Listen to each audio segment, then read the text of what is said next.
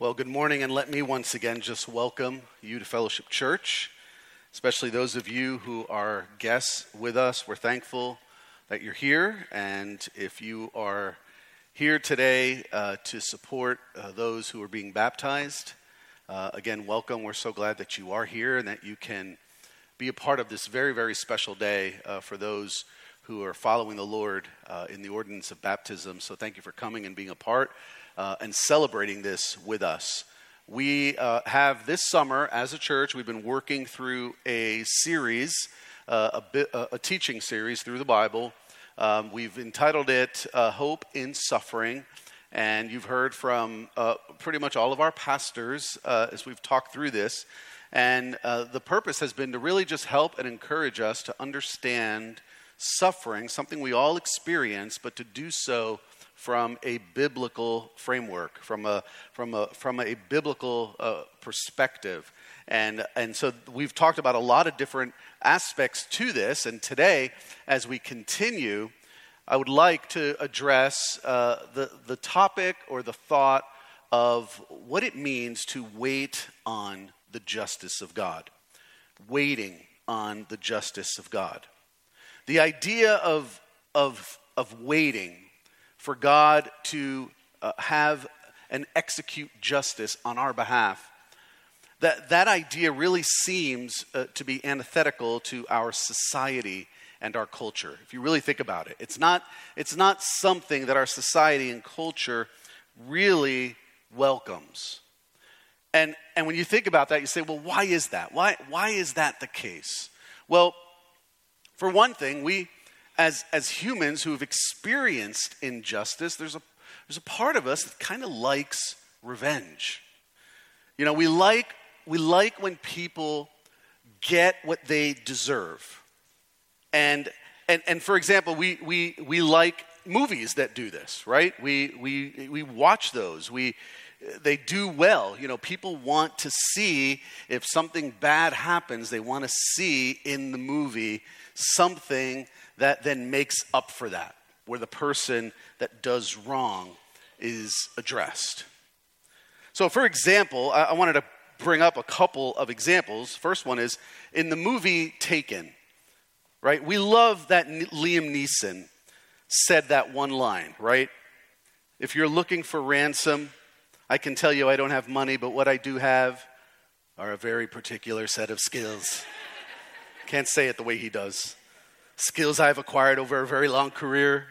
Skills that make me a nightmare for people like you. You know, we love that part, right? There isn't a part of us that says, oh, what's wrong with him? Like, why is he doing that? You know, but just imagine now in the movie him saying something like this. What I do have is friends from church.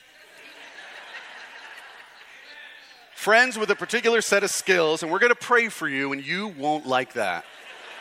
Well, we're in church, and we don't like that line, right? We're listening to that and going, that's not really going to play well, right, in theater. Well, there's another movie that I really like, and it has a similar line like this. It's in the movie Gladiator, when Russell Crowe has this famous line, and if you've seen it, you know what I'm talking about. He says, I am Maximus Decimus Meridius.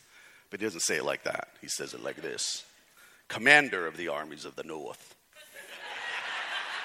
See, I can do that voice. And he says, loyal servant to the true emperor, father to a murdered son, husband to a murdered wife, and I will have my vengeance in this life or the next. You know, and we hear that in the movie, we're like, yes. Right? We love that part. The revenge is finally coming. We don't want him to say this. I am Maximus Decimus Meridius, and it's okay. I know that what you did was terrible, but you just wait until sometime next year. You'll see. We'd all be like, ugh. Because there's something in us that really likes when people get what they deserved, especially when it's something bad that they've done. Now, we don't want to get what we deserve. That's always the flip side of this. We just want other people to get what they deserve. And yet, what we're going to see today is we have a God, a very real, powerful God, the one true God, who says, wait on me. Wait on me. So, I want to ask this question. Have you been wronged? Have you been hurt? Have you been betrayed? And are you waiting for justice? And in a room like this, with this many people, the answer to that is certainly yes. There are people here who have been wronged, hurt, betrayed. And that's very real. And I don't in any way want to make light of that, ever. Because it's real and it's true, and the pain that you carry is real and true. And there may even be a part of you that wants to bring vengeance, revenge, and justice yourself. You want to be the executor of justice, or at least make sure that it's done. And it's hard to wait on the justice of God. Yet, what we're going to see today is that is what we as followers of Christ are called to do. We're to wait. Today you're going to see the biblical mandate for waiting on the justice of God. I'll show that to you through the text. And then I want to give you some ways that we can learn to wait on the justice of God in our lives. Again, from his word. So would you pray with me as we ask God to go before us? Lord, waiting on your justice in a fallen world is very, very difficult. It's difficult for us to do that. Difficult to wait knowing that evil continues, wrongs are being done, and we're waiting on you. We want to act. We want to do something. We want someone else to do something. Lord, help us, even as we have been recipients of wrongdoing, of injustice, each of us. Help us to learn the fruit of waiting on you and trusting in you even in that. So, Lord God, I ask for you to go before this proclaiming of your word and your truth, and that you would open hearts and minds, and Holy Spirit, you would do the work that you do. We thank you for that. And we pray these things in Christ's holy name. Amen. So I want to start, we're going to look at a couple different places in Scripture. I want to start in Psalms. In Psalm 13, the author David expressed this idea of trying to wait on God for justice. And in his words, you can hear his pained heart. You can hear how hard it is for him. If you struggle at all with feelings like this, the Psalms are a great place to go, because you will find in the Psalms writings that I think will resonate with you. It's what I love about the Bible. Listen, there's a lot of criticism about the Scriptures and the Bible, but the one thing that cannot be said about the Scriptures or the Bible is that it doesn't deal, or that it ignores the reality of what it means to be human. It doesn't. It completely acknowledges it, and we see that here.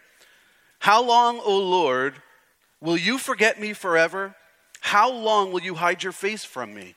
How long must I take counsel in my soul and have sorrow in my heart all the day? How long? How long shall my enemy be exalted over me? Consider and answer me, O Lord my God. Light up my eyes, lest I sleep the sleep of death, lest my enemies say that I have prevailed over him. You can hear David here. He doesn't want the enemy to think that he's prevailed. Lest my foes rejoice because I am shaken. But I have trusted in your steadfast love. My heart shall rejoice in your salvation. I will sing to the Lord because he has dealt bountifully with me. This psalm expresses again how many of us feel when we are waiting on God to intervene in our situations, to bring swift justice, to make right what was wronged. The Old Testament is also filled with scriptures warning us about having this vengeful spirit.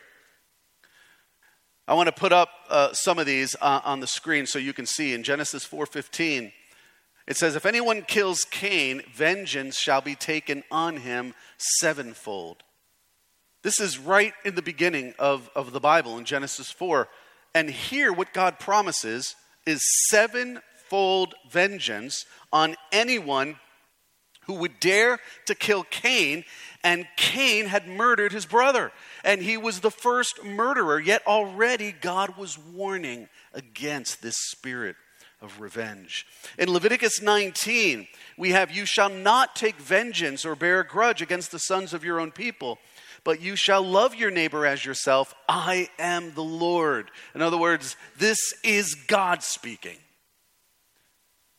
And so in giving his people the law, they were commanded, do not take vengeance against your own people. Deuteronomy 32:35, vengeance is mine and recompense for the time when their foot shall slip. For the day of their calamity is at hand and their doom comes swiftly. For the Lord will vindicate his people and have compassion on his servants. Proverbs 20, verse 22, don't say this, I will repay evil. Wait for the Lord, and he will deliver you. Proverbs 24:29, do not say, I will do to him as he's done to me. If you're going to do that to me, you just wait. I will pay the man back for what he has done. Do not say these things. The scripture is very clear about this. There's something very wrong, very evil about humans assuming the role of God in executing justice in situations like this and taking revenge on others. Something very, very wrong about that. Now, as we move from the Old Testament to the New Testament, I want to see and take a look at what the New Covenant has to say to us. So look at Romans chapter 12, and we're going to see what the Apostle Paul wrote. And he wrote this to Christians living in Rome, again, in the first century. And vengeance in the Roman culture was very common. It was actually part of normal life. And look at what Paul writes to these believers in Rome. Romans chapter 12, verse 14. Bless those who persecute you. Bless and do not curse them. Rejoice with those who rejoice. Weep with those who weep. Live in harmony with one another. Do not be haughty, but associate with the lowly. Never be wise in your own sight. And here it is again. Repay no one for evil, but give thought to do what is honorable in the sight of all. If possible, so far as it depends on you, live peaceably with all. Beloved, never avenge yourselves, but leave it to the wrath of God. For it is written. And then he goes back to scripture that we've already read. Vengeance is mine, I will repay, says the Lord. To the contrary, in other words, instead of saying that you're going to, avenge, if your enemy's hungry, feed him. If he's thirsty, give him something to drink. For by so doing, you will heap burning coals on his head. Verse 21, do not be overcome by evil, but overcome evil with good. So again, notice what Paul told these Christians in Rome. Never avenge yourselves. Never.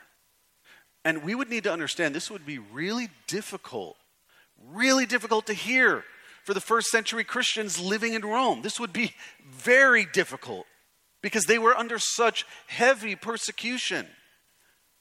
And Romans, the whole culture around them, believed in vengeance, and they believed in vengeance so strongly that they would look for vengeance in this life or the next, or both. We'll get you both ways. Now and in the life to come. And notice, instead of taking revenge on others, instead of forcing people into submission under our dominion, what we're given here is a principle of justice. In verse 21, do not be overcome by evil, instead overcome evil with good. It's a principle that we are not to be overcome by evil, we are to overcome evil with good. So vengeance and retaliation is considered evil in this principle. Instead of bringing evil on those who do evil, We are to bring good. We're called to overcome evil with good. And this is difficult in the world that we live in. This is not easy. And I believe only done in and through the power of the Holy Spirit in you. Where it's supernatural, not natural. Natural is I'll get them. Supernatural is I'm resting and I'm trusting in God.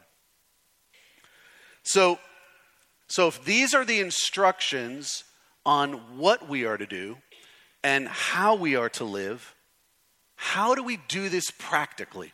How do you do this practically? How do you live this out practically? How do I live this out practically? How do we wait on the justice of God? How do we do this? Well, as David wrote in his psalm, how long, O Lord, right? Again, when I identify with you, you have probably prayed that. Even if you didn't know that psalm, you've probably prayed that without knowing that psalm. How long, O Lord? How long? So what are some practical ways that we can wait on the justice of God? For this, I want to turn to Hebrews chapter 11. We're going to see how we are to wait on the justice of God. Hebrews chapter 11. And if you look at Hebrews 11, we're not going to look at the whole chapter, but verse 1 starts by defining what faith is, what faith in God is. Not just general faith, but faith in God. And it's being sure of what we hope for.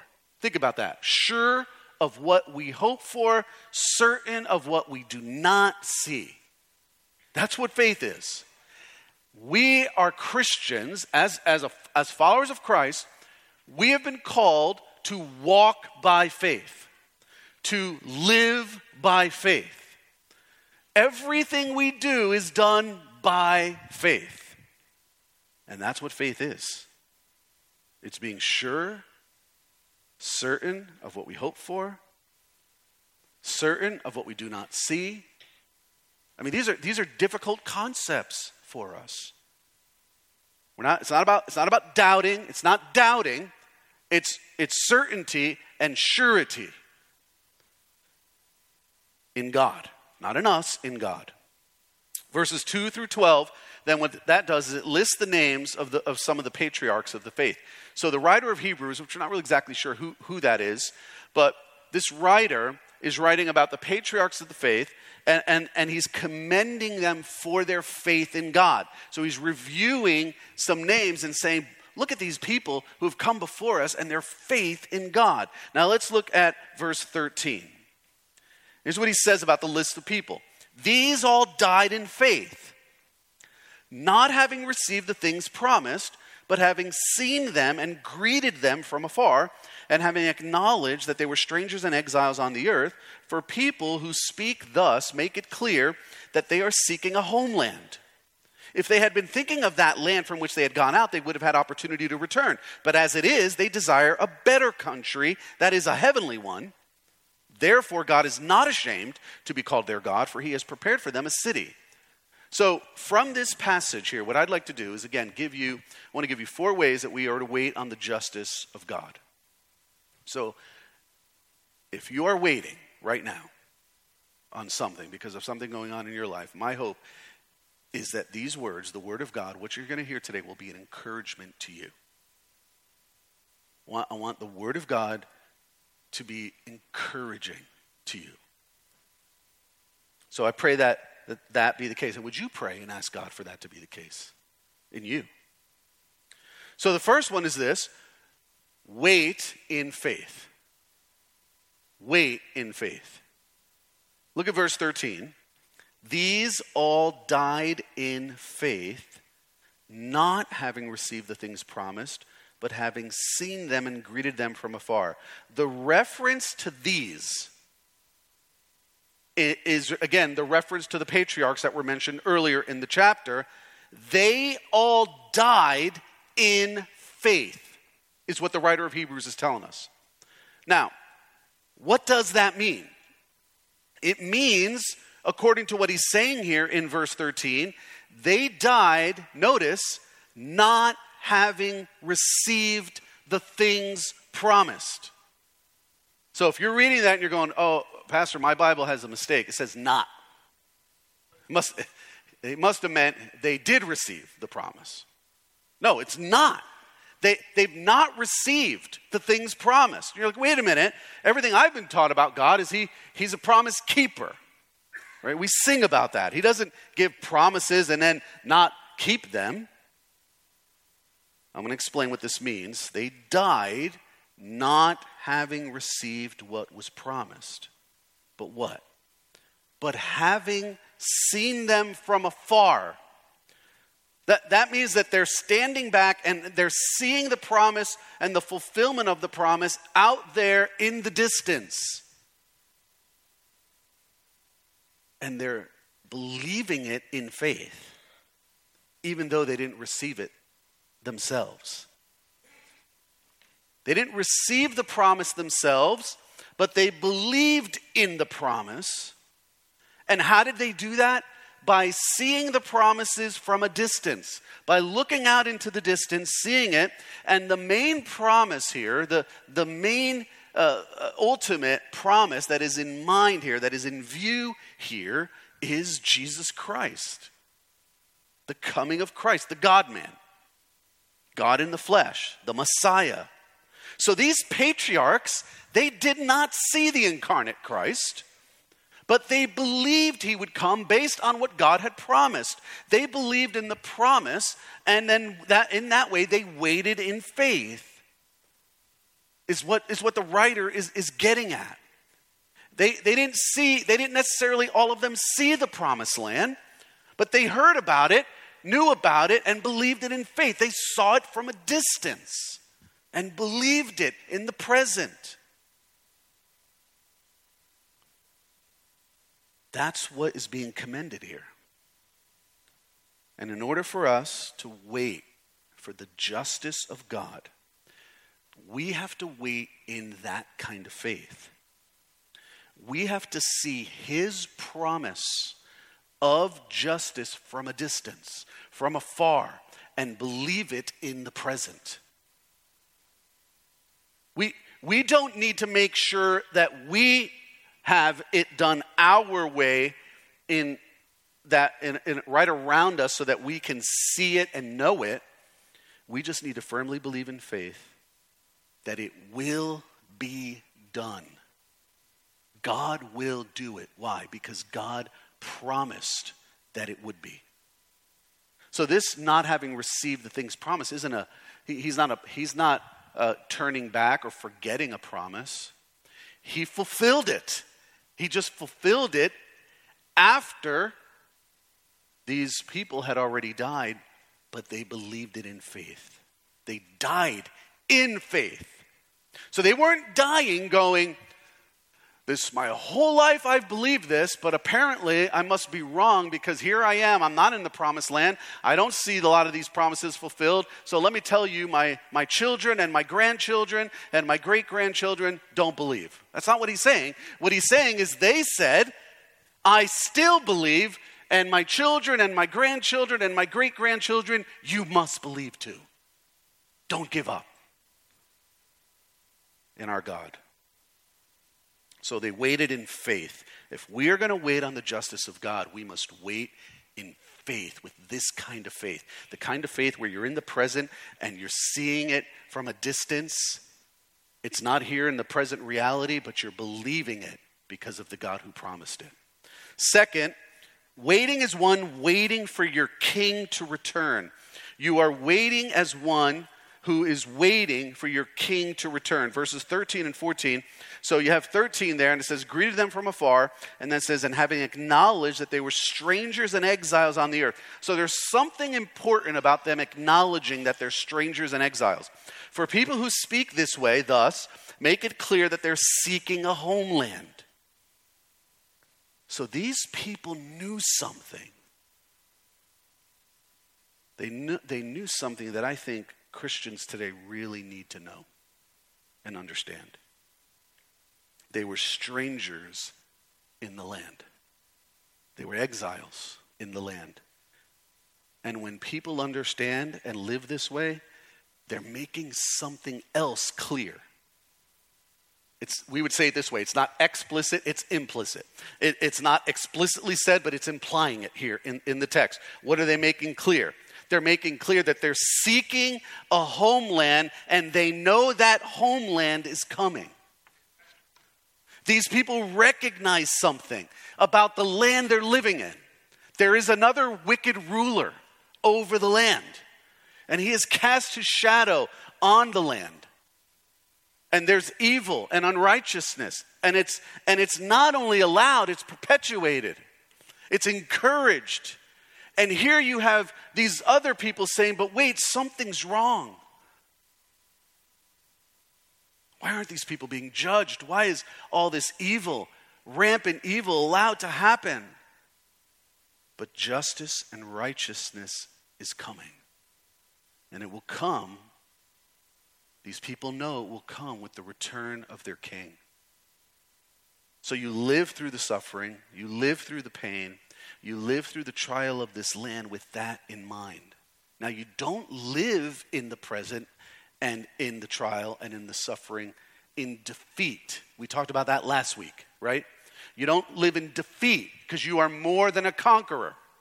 And if you weren't here last week and you missed that, I'll encourage you to listen to that so that it connects to everything that we're talking about now. You're more than a conqueror. You don't live as with a mindset of victimhood. You live as a victor. You're more than a conqueror. You live differently and with hope. Why? Why do you live that way in this current land that is filled with wickedness? Because you have a king, and he is coming back. And he has promised that. And we live in the reality of that today.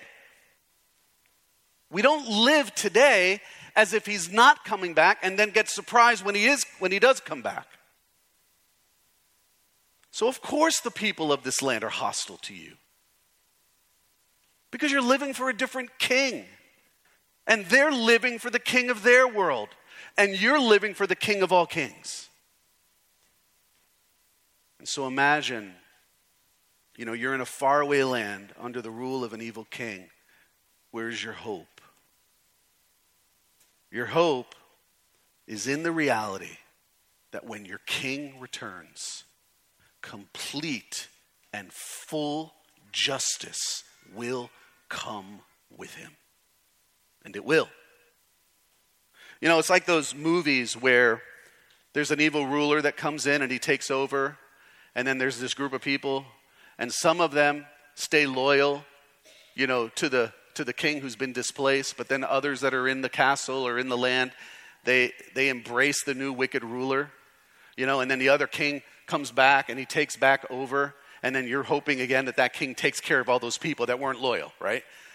But the people that were, they receive that king with joy. That's us right now living in this world. We know that there is wickedness around us, but we also know what is coming. Full and complete justice. We're not bringing it ourselves. Jesus is, and you must see it with eyes of faith. It doesn't mean that we ignore injustice. Not what I'm saying. And it doesn't mean we don't have laws that execute morality and that execute penalties for violating the law. We should have those things. But what I'm talking about here is full and complete justice, even on things that we would not necessarily understand to be unrighteous. So we wait as one, waiting for our king to return. Third, we wait as one unwilling to return to your old ways simply to alleviate the pain and suffering. We're unwilling to return to the old ways simply to alleviate the pain and the suffering. Verse 15, if they had been thinking of that land from which they had gone out, they would have had opportunity to return. If they had been, all they had been thinking about was that, they would have left. If they had been thinking of the land they left. If all they thought about was where they came from, then it would have led to them going back to returning. And the writer here is describing exactly what the nation of Israel did. Exactly what they did when they left Egypt, right? They left Egypt. God provided this amazing escape, right? amazing, through powerful miracles. Each one of those miracles and plagues was specifically designed to make it clear to Israel and to Egypt that the Egyptian gods could not match him. And here they are, out in the desert and in the wilderness, saying how much better it was in Egypt. Moses, why did you take us out of here? We had everything we needed. We had food. You've brought us out here to die. We're going to starve. We don't have enough water to drink. Why did you take us out into the desert? We had all these other things around us that you've removed from us. But what the writer of Hebrews is telling us is that these patriarchs that are being commended here, these greats of the faith, they didn't do that. They did not focus on what was behind them, but what was before them. And that connects strongly to what we talked about last week about how to be more than a conqueror. It's the same with us in the midst of the suffering and the pain. You don't sit around and just wish for the good old days and complain how things are and wish for the good old days. You look forward with hope of what is to come. That's what the writer of Hebrews is trying to get everyone to do here. Look forward with this hope. Wait as one unwilling to return to your old ways simply to alleviate the pain and suffering. Because if they had done that, they would have had opportunity to return. Then fourth, wait as one who knows God has provided something better for us. You need to know, not doubt, not wonder, but you need to know that God has provided something better for us. Notice verse 39. What were these greats commended for? Verse 39 now. And all these, though commended through their faith, did not receive what was promised, since God had provided something better for us, that apart from us, they should not be made perfect. They're commended again through their faith. Through their faith. Who are these listed there? These? What's that in reference to? Well, it's reference to those listed in verses 32 through 38. Gideon, Samson, David. What happened to them? What's the point of the writer of Hebrews? Well, some were tortured, some were mocked, some were flogged, some were imprisoned, some were stoned, some were sawn in two. They were destitute, afflicted, mistreated. Not a great list. Not a great list. Yet, they were commended for their faith, commended for their belief in something they never received. Take that in. They never received it. They had to see it from a distance. They heard about a Messiah,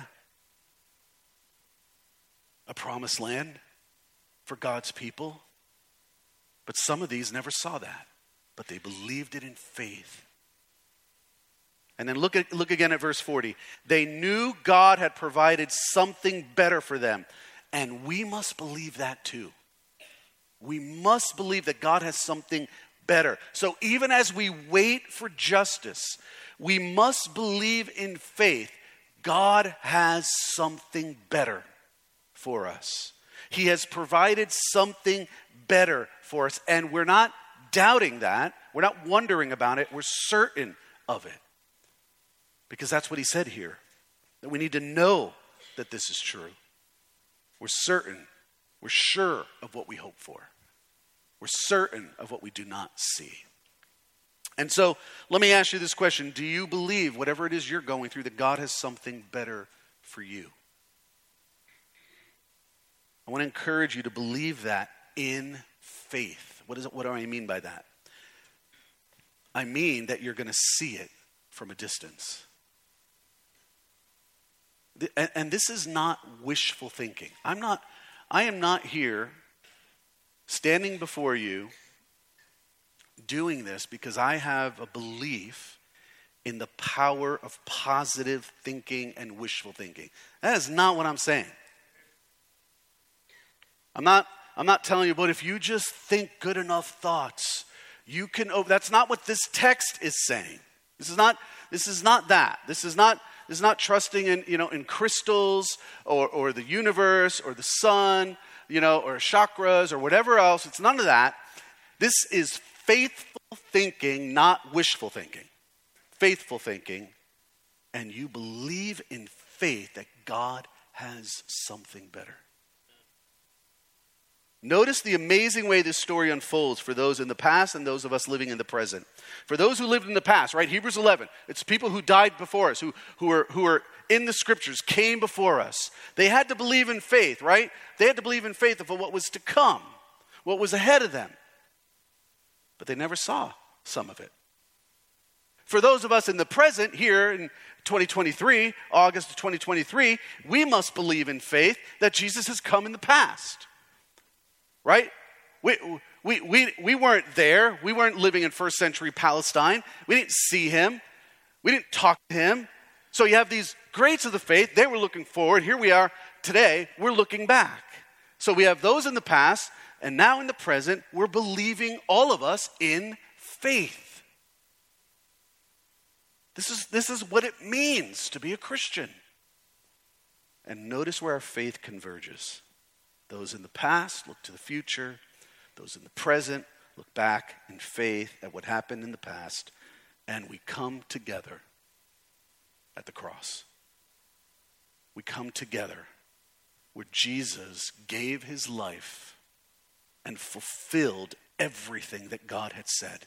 With the cross and the empty tomb.